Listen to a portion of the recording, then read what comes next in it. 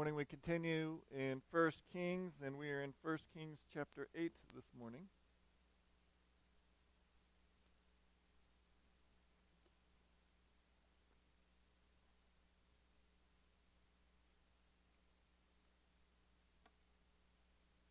First Kings 8, we'll begin in verse 1, and we'll only be going through verse 30 today.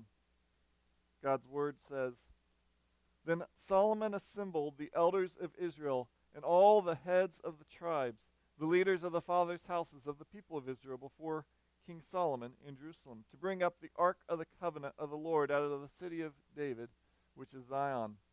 And all the men of Israel assembled to King Solomon at the feast in the month of Ethanim, which is the 7th month.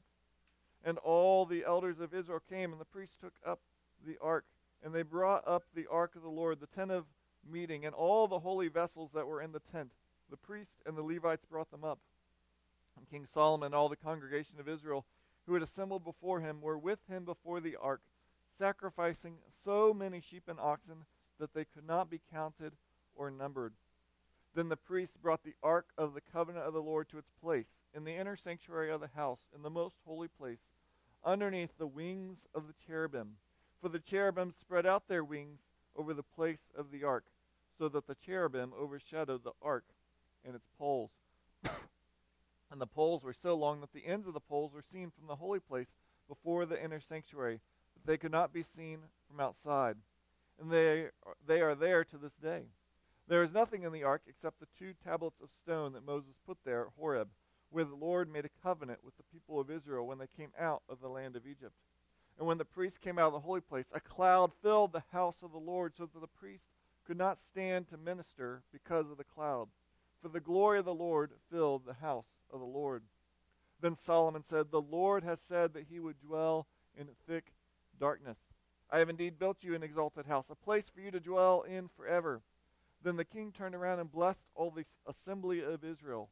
Well, all the assembly of Israel stood, and he said, Blessed be the Lord, the God of Israel, who with his hands has fulfilled what he promised with his mouth to David my father, saying, Since the day that I brought my people Israel out of Egypt, I chose no city out of all the tribes of Israel in which to build a house, that my name might be there, but I chose David to be over my people Israel. Now it was in the heart of David my father to build a house for the name of the Lord, the God of Israel. But the Lord said to David my father, Whereas it was in your heart to build a house for my name, you did well that it was in your heart. Nevertheless, you shall not build the house, but your son who shall be born to you shall build the house for my name. Now the Lord has fulfilled this promise that he made, for I have risen in the place of David my father, and sit on the throne of Israel, as the Lord promised. And I have built the house for the name of the Lord, the God of Israel.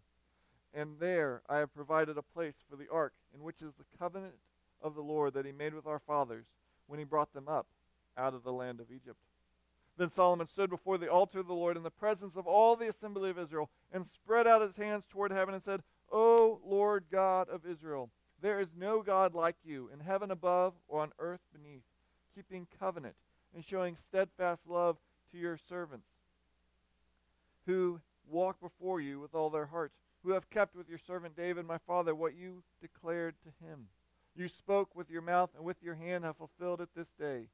Now therefore, O Lord, God of Israel, keep for your servant David my father what you have promised him, saying, You shall not lack a man to sit before me on the throne of Israel.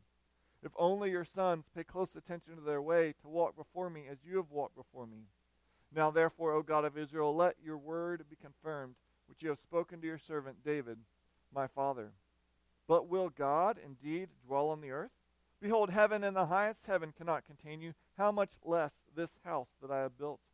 Yet have regard to the prayer of your servant, and to his plea, O Lord my God, listening to the cry and to the prayer that your servant prays before you this day, that your eyes may be open night and day toward this house, the place of which you have said, My name shall be there, that you may listen to the prayer that your servant offers toward this place, and listen to the plea of your servant and of your people Israel when they pray toward this place, and listen in heaven, your dwelling place, and when you hear, forgive. Let's pray. O Lord, the grass withers and the flower fades, but your word abides forever. And so we ask even now that you would work through the words of a man so that men would hear your word. It's in your Son's name we pray. Amen. Well, the day has finally arrived. The months and years of preparation now come together. All the finishing touches are rapidly done, and last night's rehearsal made sure everyone knew their cues and parts. Now all that was needed was the beginning of the event. Guests begin to file in, and then the seating of the official party begins. Then with a note of transition, the musicians play a new song. The doors are shut, and the triumphal music begins. It's time for the ceremony to officially begin. We've all been to weddings where you see all of this happen, and there's all of this anticipation, and then it all begins. We have a similar event here. There have been years of preparation, and now there's the opening, the dedication of the temple. God promised years before this that he again would dwell with his people. David planned and prepared for his son to build this temple.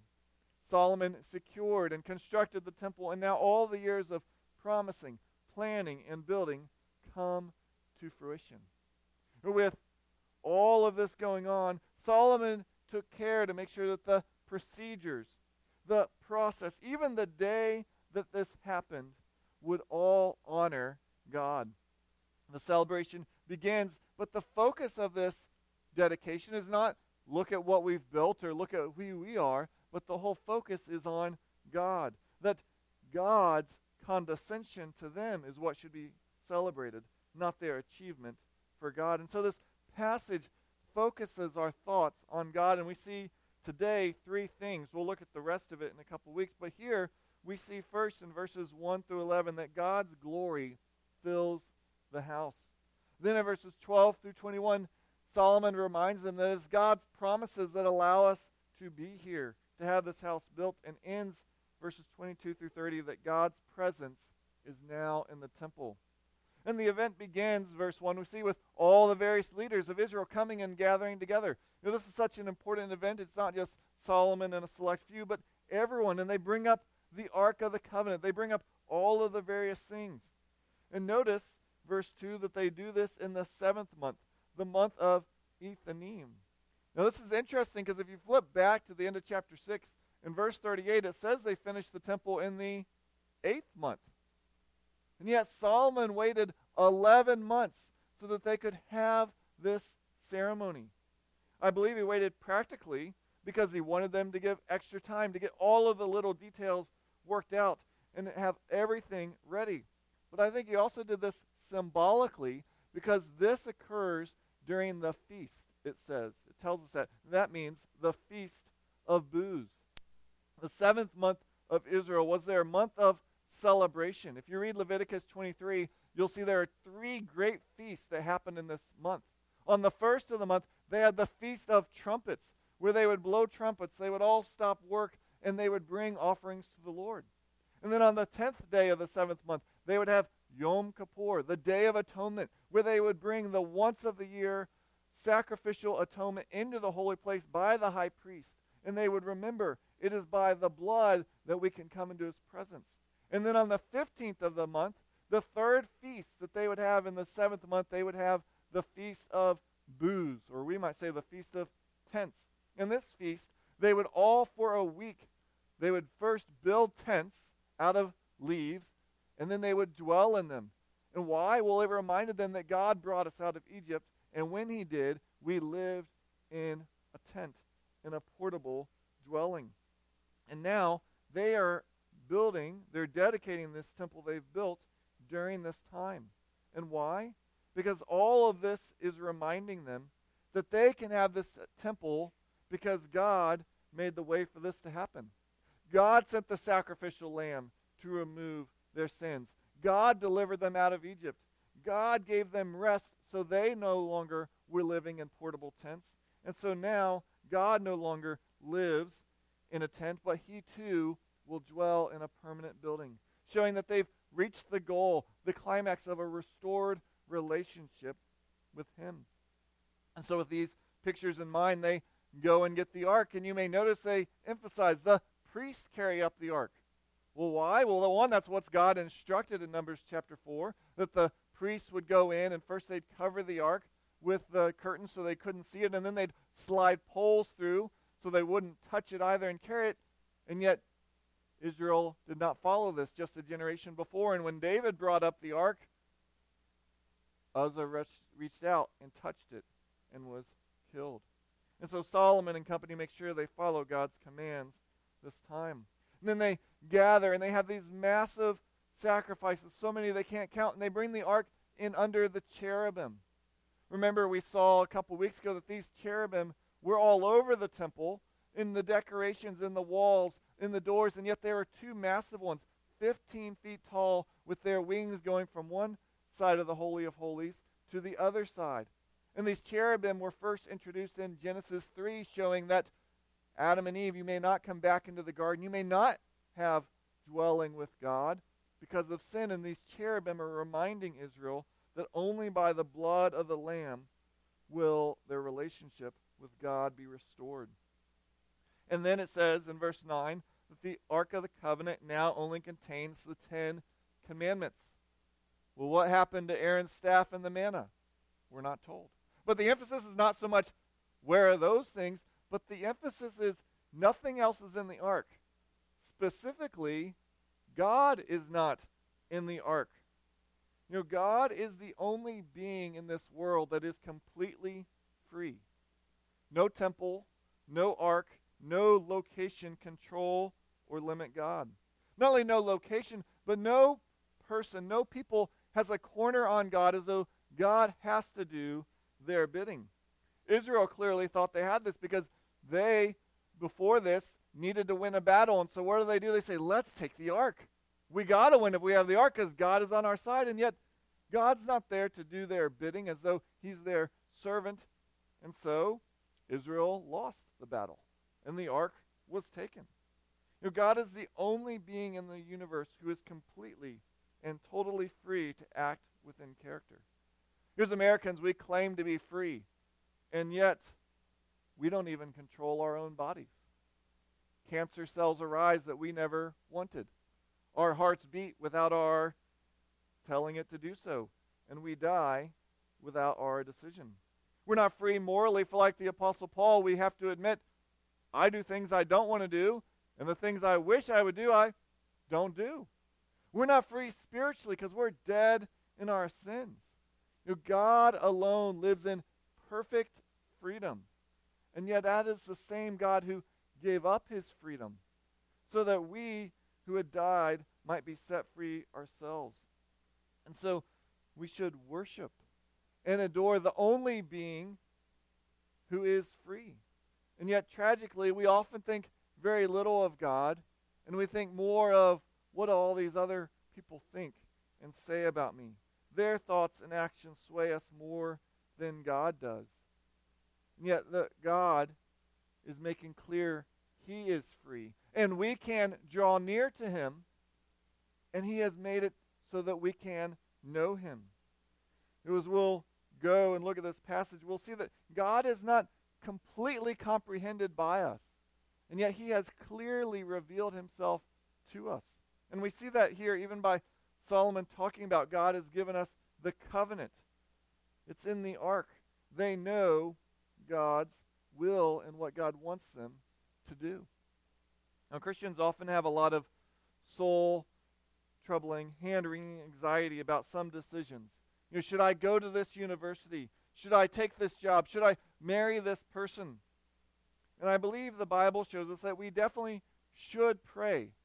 We should seek godly counsel, and yet we shouldn't think on such decisions God's will is some kind of mystery. If the job is moral and you want to do it, and it's not going to keep you from the other things God's calling you to do, then take the job. If the person is godly, you want to marry them, there's no sin involved in marrying them, then marry them.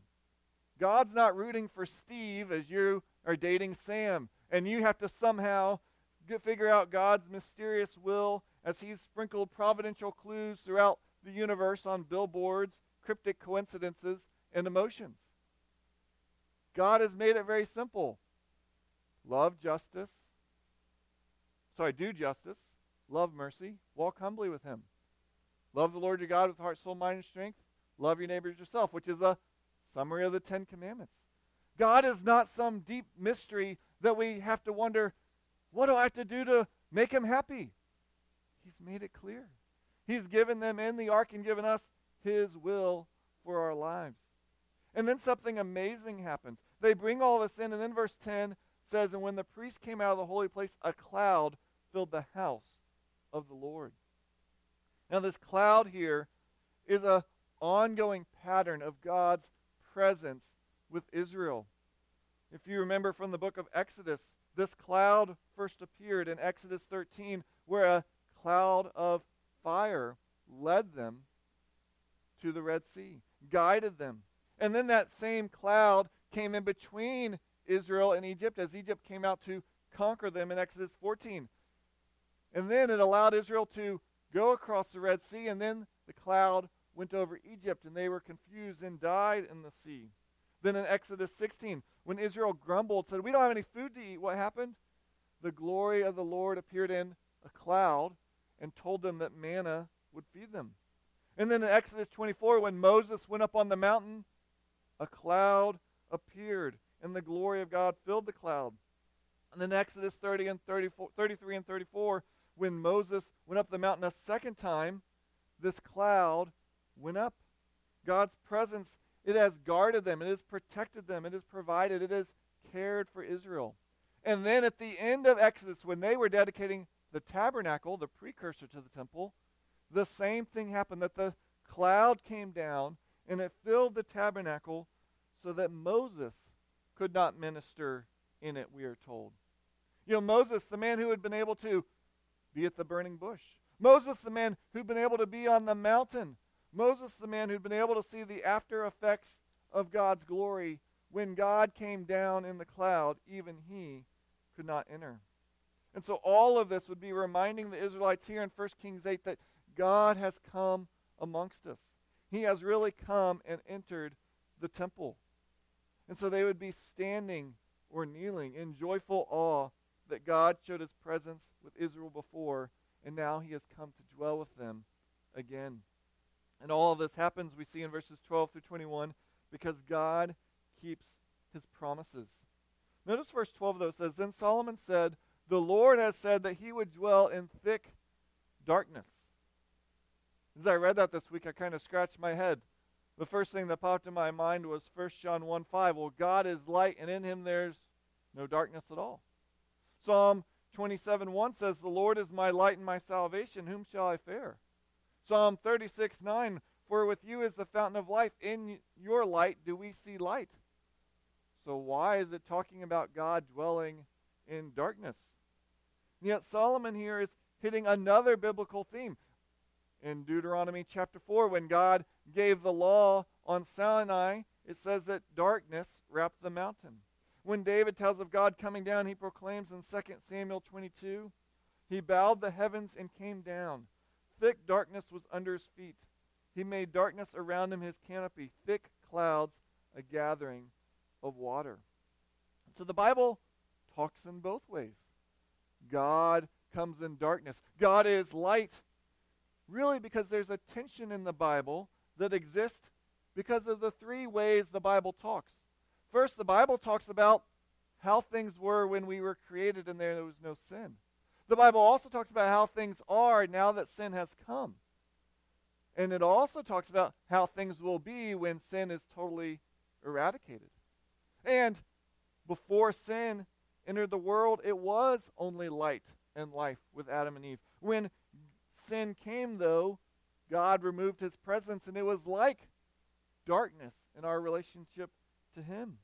However, once again, once he redeems us, we live in the light of his presence, and we know from Revelation there will be no darkness because there will be no sin.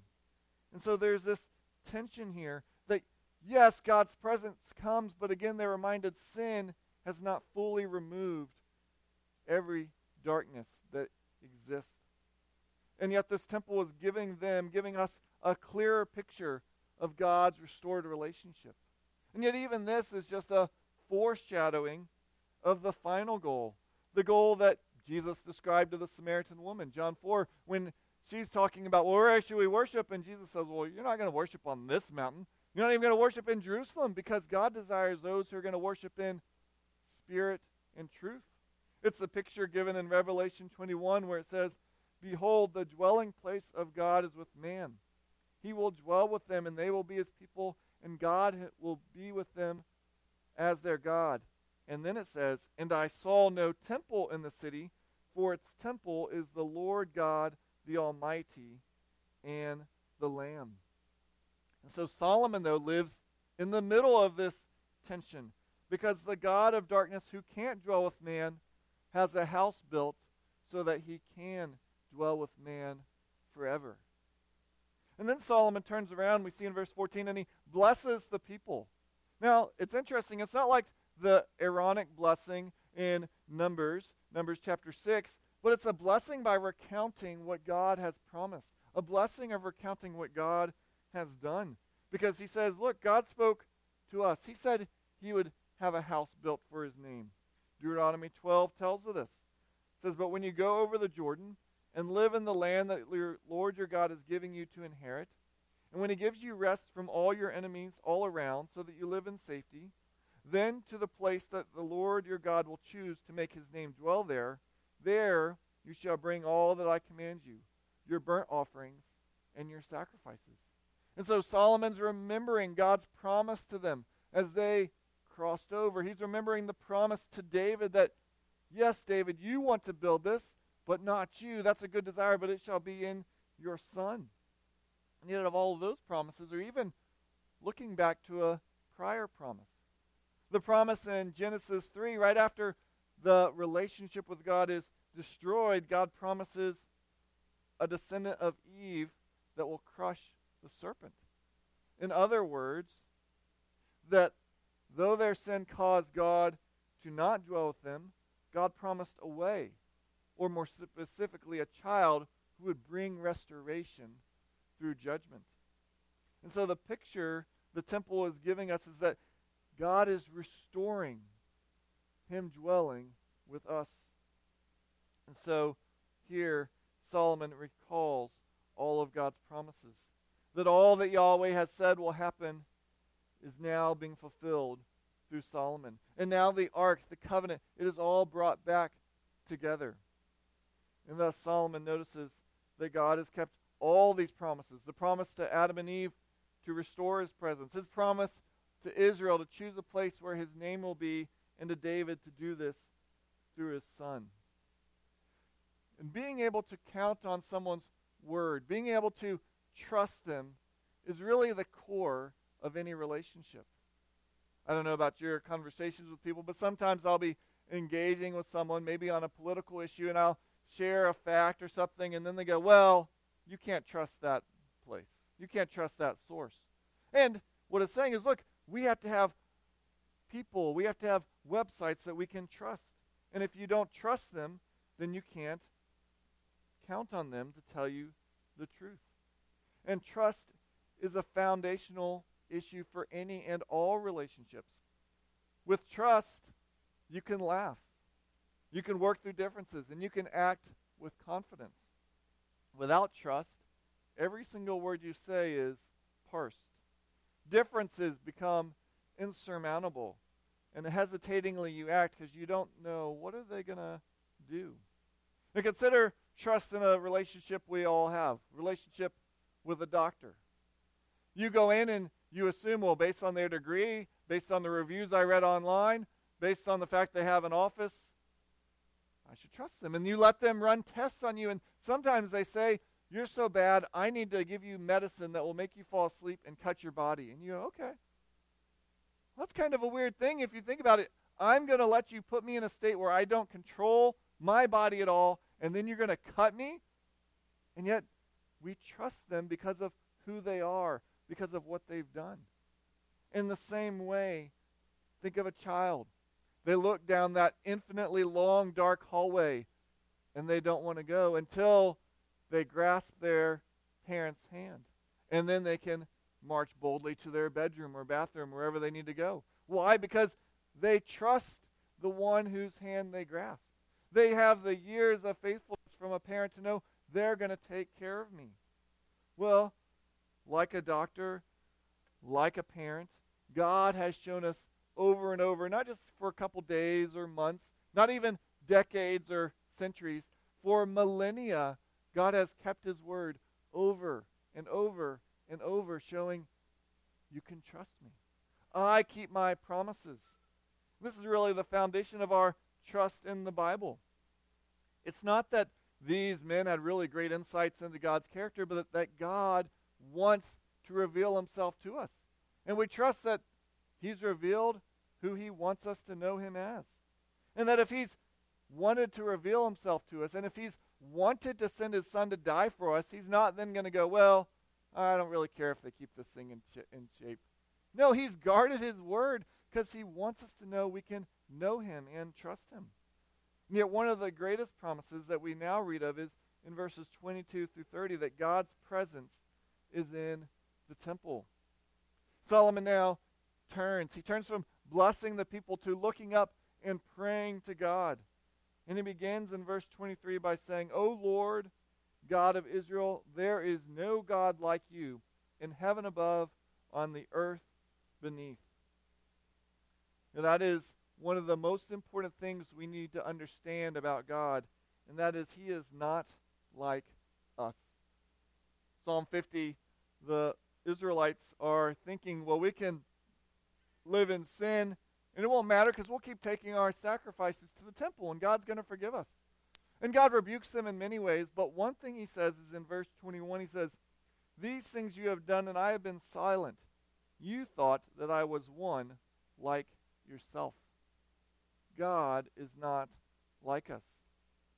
As I began seminary, one of the first courses was theology, systematic theology, and the first thing we learned, an appropriate first thing to learn, is that God is incomprehensible.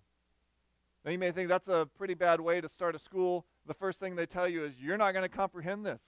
And yet, when we're studying God, that's where we need to begin. Now you need to realize the point is not that they're saying you can't understand God at all.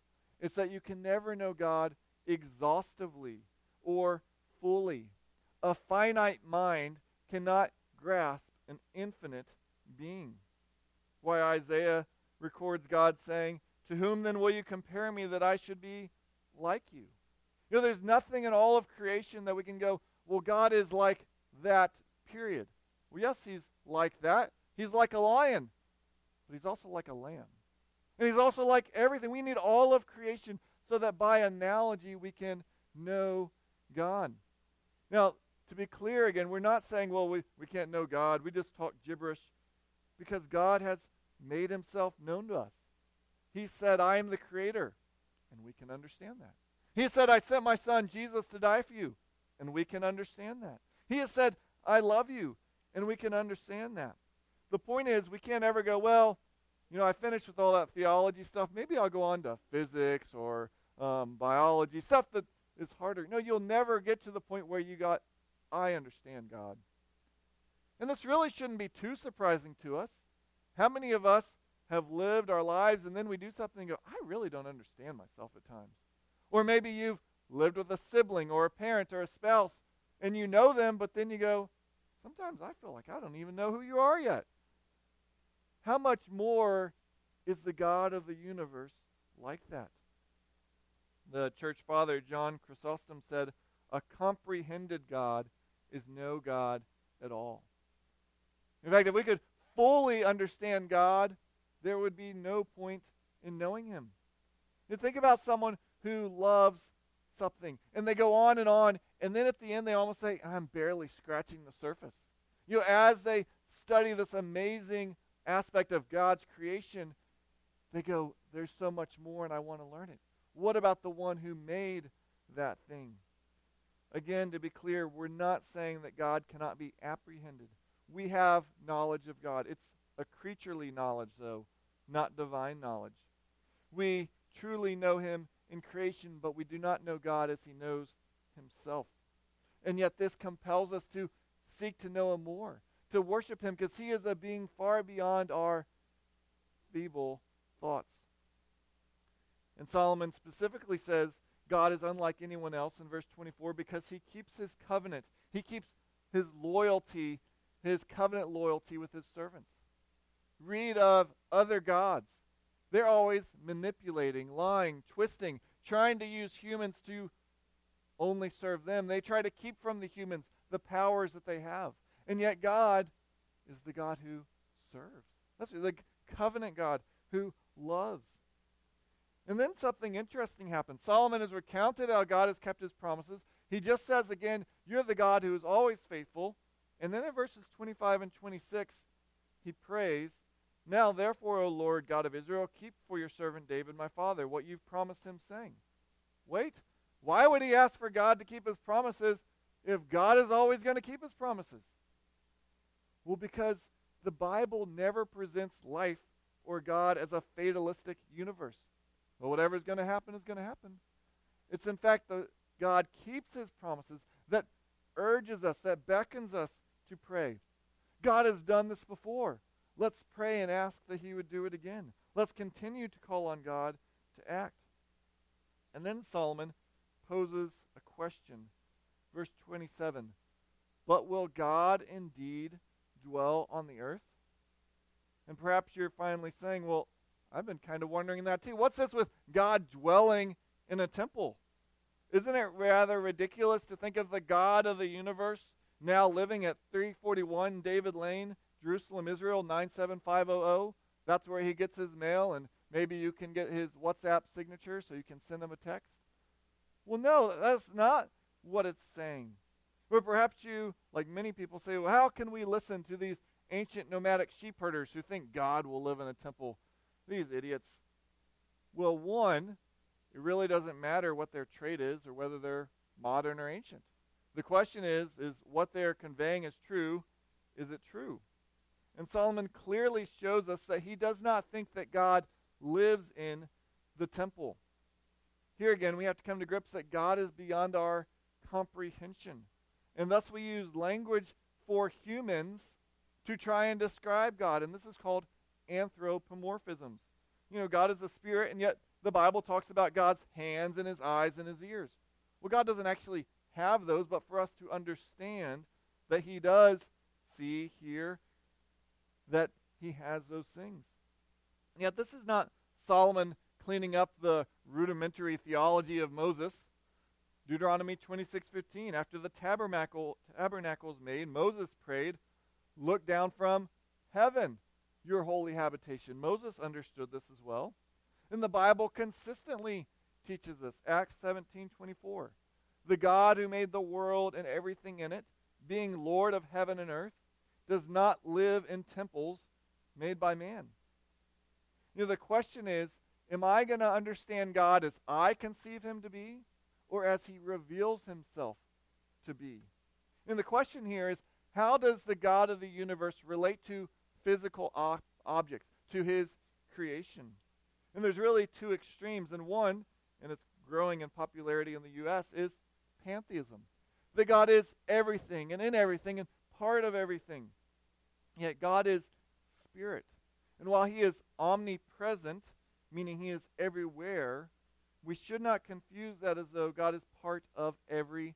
You know, often either maybe to bad explanation or bad understanding, as children learn God's omnipresence, at first they're in awe, and then they get into amusement. Oh, wait, God's everywhere? So like God's with me in the bathroom? So like when I sit down, I'm sitting on God? No, you're not sitting on God, because God is not in, part of, or anything to do with the chair. God is here, but he is not spatially here. You never sit on God. You're not moving God forward or back as you walk, because God's omnipresence is not a spatial recognition. Genesis 14:9, God is praised as possessor of heaven and earth. In other words, he is not part in any way of the universe, for he owns it, created it, and rules over it. And yet the other extreme, which oddly is also growing in popularity in the U.S., is deism, that God made everything, but he's only omnipresent in his power. He's not really here in his being or his essence or his nature. And yet earlier we had Psalm 139 read, and what did it say? Where can I flee from God's presence? Everywhere I go, not just God's power ruling the universe, but God's being is everywhere. Jeremiah 23, God states, Am I a God at hand, declares the Lord, and not a God far away? Can a man hide himself in secret places so that I cannot see him? And the answer is clearly no. There's nowhere you can go from God's presence. And so Solomon is avoiding these two extremes by explicitly saying God is not bound by the temple. The temple cannot contain or box in God, so to speak. And Solomon really has been showing this throughout. He's been showing this by, did you notice what they call this? Let us build a house for the name of the Lord our God. They're showing that it's not just God who's going to be there, it's his name. Or notice where Solomon wants him to hear from. Look down in your Bible, 1 Kings 8, verse 30.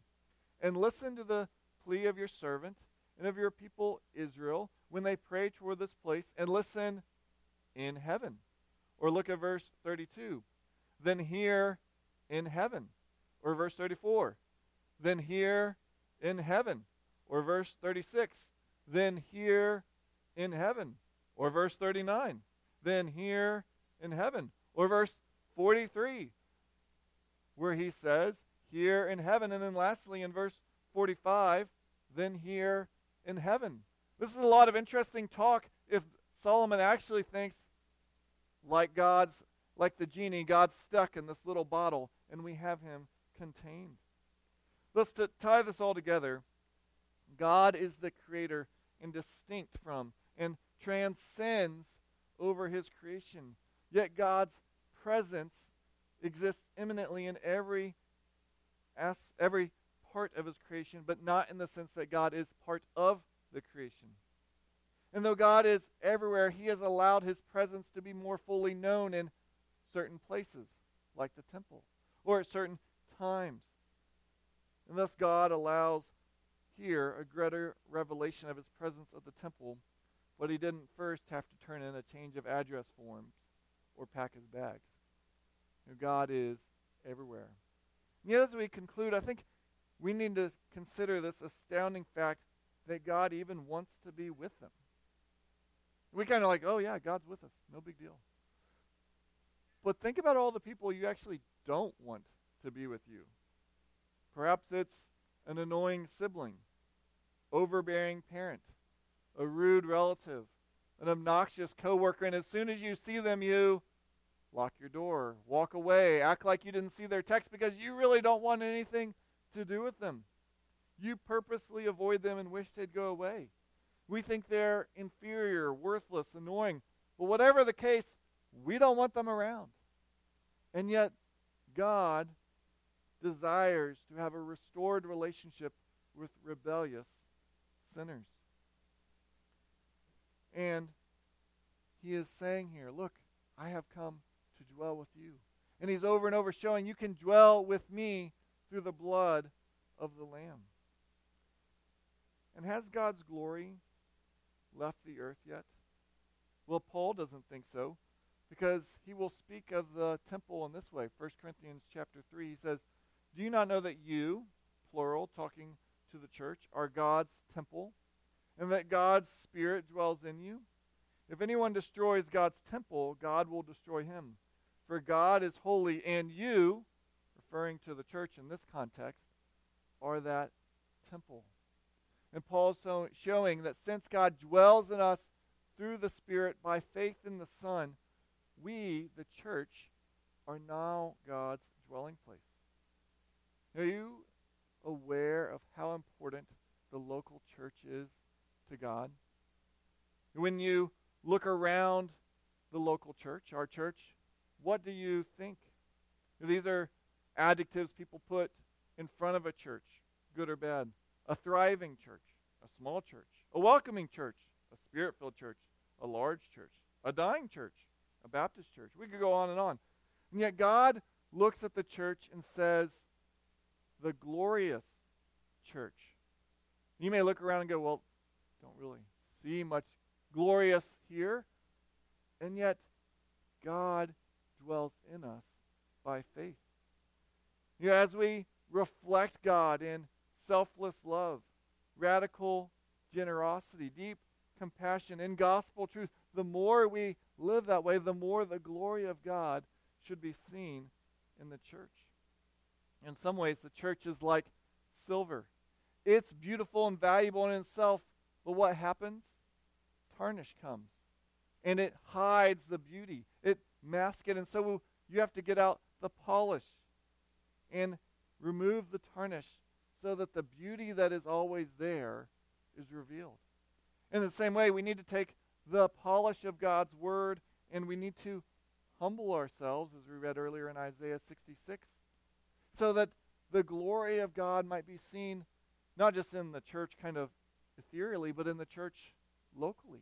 That his presence might be made known so that God may be seen amongst us. Let's pray. Oh Lord, we thank you that you would want to dwell with rebellious sinners like us. Lord, may we be that glorious picture of you to each other, to the world around us, that people would stand in awe, not in any way of us, but of the one who is shining through us. Lord, even now, guide us, direct us, that we might be a better reflection of you. It's in your Son's name we pray. Amen.